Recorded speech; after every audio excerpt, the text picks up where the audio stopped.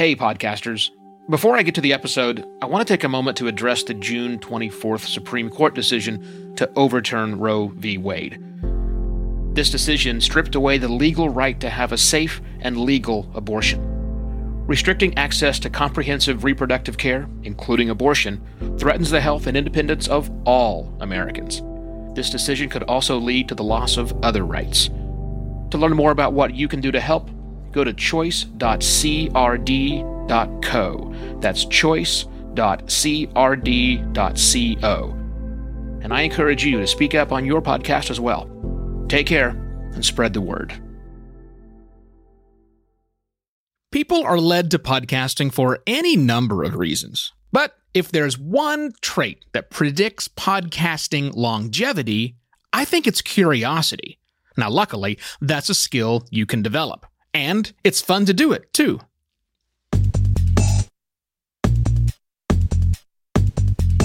Hello and welcome to another Podcast Pontifications with me, Evo Terra.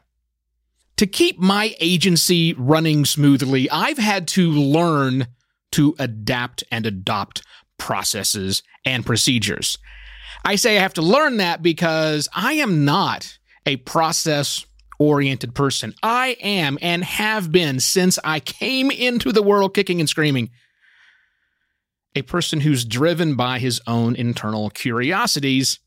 Fly by the seat of your pants. Let's just see what happens. That's really my attitude about life, which is great in the podcasting world, but not so great when you're running an agency. So over the years, 20 or so years I spent running marketing and advertising agencies, I had to develop process and learn to become reliant upon them to, if for nothing else, than to tamp down my nature of just scatteredness and get some things done. Really, really have to get some things done. So in my time working with lots of podcasters over the many years, because I've done that, not just here as the agency, but also when I was helping authors release podcast versions of their own self-recorded novels and self-recorded books, making their own audiobook, if you will, I noticed that a whole lot of people weren't very curious. And for the longest time, I just chalked that up to, it's new, it's scary. And uncertainty is certainly one big factor. The fear factor of what is all of this stuff? Am I going to do it wrong? Is great. There's a lot of fear, uncertainty, and doubt that is out there around this idea of podcasting. It's kind of complex. Not that it's hard. You know that. You're working podcasters. But it is kind of complex. And it's that uncertainty that stops people from becoming really, truly curious. Another challenge that I think that the people who aren't curious face is they have no time. And that's one of the things I think my clients are up against right now is they're out of time. That's why they pay my firm to come in and do lots of things that many working podcasters know how to do. They just don't have time. And so when you get a piece of equipment or when you get new software or the thought of changing out from one website hosting company to another, it's very scary. Not because of what's going to happen, but it's scary because of all the things you can't do. That lack of time. You've got X number of hours in the day dedicated to this thing because you've got other things that pull on your life, work, family, enjoying life overall. No time to play around in that one. For some, it's actually a lack of caring. I mean, it's as if they don't want to be doing this, that someone is forcing them into it. And in some cases, that's true. I know more than one co-host of a podcast who you can just tell by listening to the podcast that the co-host would rather be doing anything but being on that podcast. If I'm honest, that was me long time ago for one of the shows I was doing. I was just not having any fun. Now, I'm self-aware enough to say, hey, that's not fun for me. I don't care about this topic. I am no longer going to be the co-host. Not everybody has that wherewithal. Some people are co-host because it's part of their job, or they don't want to offend the person they're talking to. And so for them, that I can hear the lack of caring, but they're just unable to get out of the situation. But I think the biggest challenge that stops the curiosity from happening is the tribe that we've developed. Look, it's easier to jump on a Facebook group that has 17,000 podcasters or a Reddit sub that has 57,000 podcasters and ask a question than it is to go do your own research and figure things out. Sometimes you get really good answers out of the tribe. Sometimes it's a time saver. Just go ask the tribe what they think. Well, the problem is you're getting people who also may not be all that curious who are giving you answers, and it might actually not be all that helpful. So the lack of curiosity in podcasting leads to some challenges. You know all those funny pictures you see of people who are talking into the top of their Blue Yeti microphone? That's a problem that curiosity solves. Look, if you were more curious about this way that you sounded, you'd put the headphones on, you'd turn them up loudly, and when you're facing this microphone that looks like R2-D2, you would say, I'm not sure where to talk into it, so I'm going to try various spaces. And you would notice, oh, wow, it sounds really good from this one angle.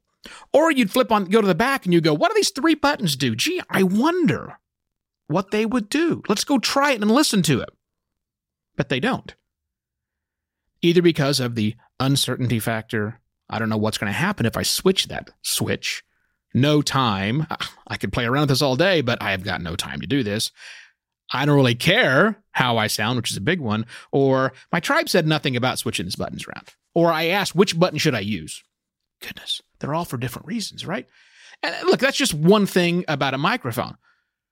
But it's the same thing when it comes to the way anything sounds, the way anything looks and feels, the way your show appears in different directories on different platforms, what new formats might look like. A lack of curiosity tends to increase your bubble factor. Maybe you do a podcast about this one thing, and the only other podcasts you listen to are about that one thing, and obviously this podcast, clearly. But if you're not curious about going outside of that, you're not understanding new options, new ways to make quality sounds, new ways to make engaging, interesting bits. You know, the number of people I see still who have podcasts who are doing things that aren't part of business best practices, podcast business best practices.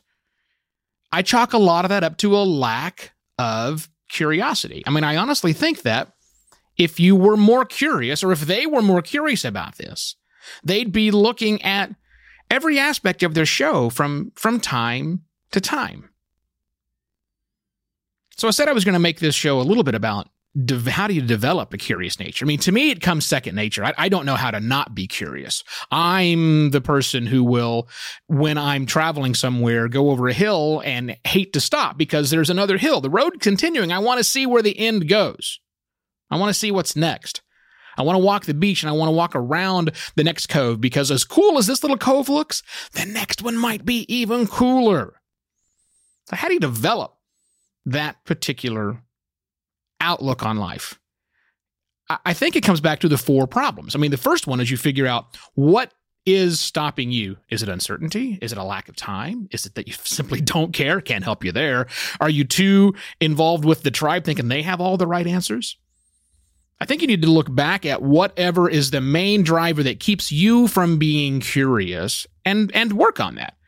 I can solve the first one for you. If uncertainty and fear, just try things.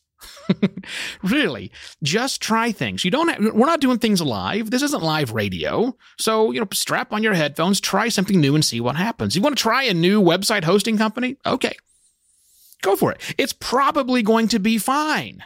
It's probably going to be fine. Just try is the easiest way to do that one. If you don't have any time, then that's when you start having other people do it or reevaluate your time because this does take time. I'm sorry, you can't not take time to do this. If you don't care, I don't care, to be really honest with you. And before you go relying on the tribe, do a little research. Don't accept what just some rando says to you in a group. Try it. Other opinions are out there. You can still Google things, right? There's lots of ways that you can get around this problem. Speaking of coming out of problems, I hear every government around the world, or the vast majority of them, are thinking about lifting the lockdown restrictions. Won't that be nice and maybe terrifying? I'm curious what that means to you, working podcaster who's been stuck under pandemic. Would you record me a minute or two of audio about what the end of the lockdown means and send that to me? Just put it up on Dropbox and send a link to Evo at podcastlaunch.pro.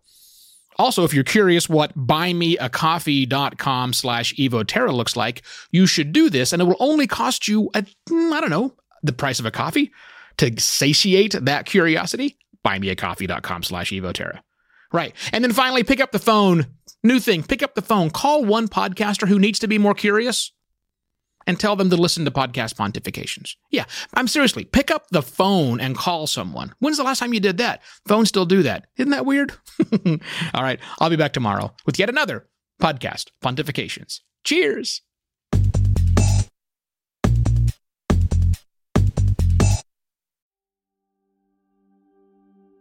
While Americans overwhelmingly support the right of an individual to make their own decisions about abortion, unfortunately, that right is no longer protected everywhere in the U.S.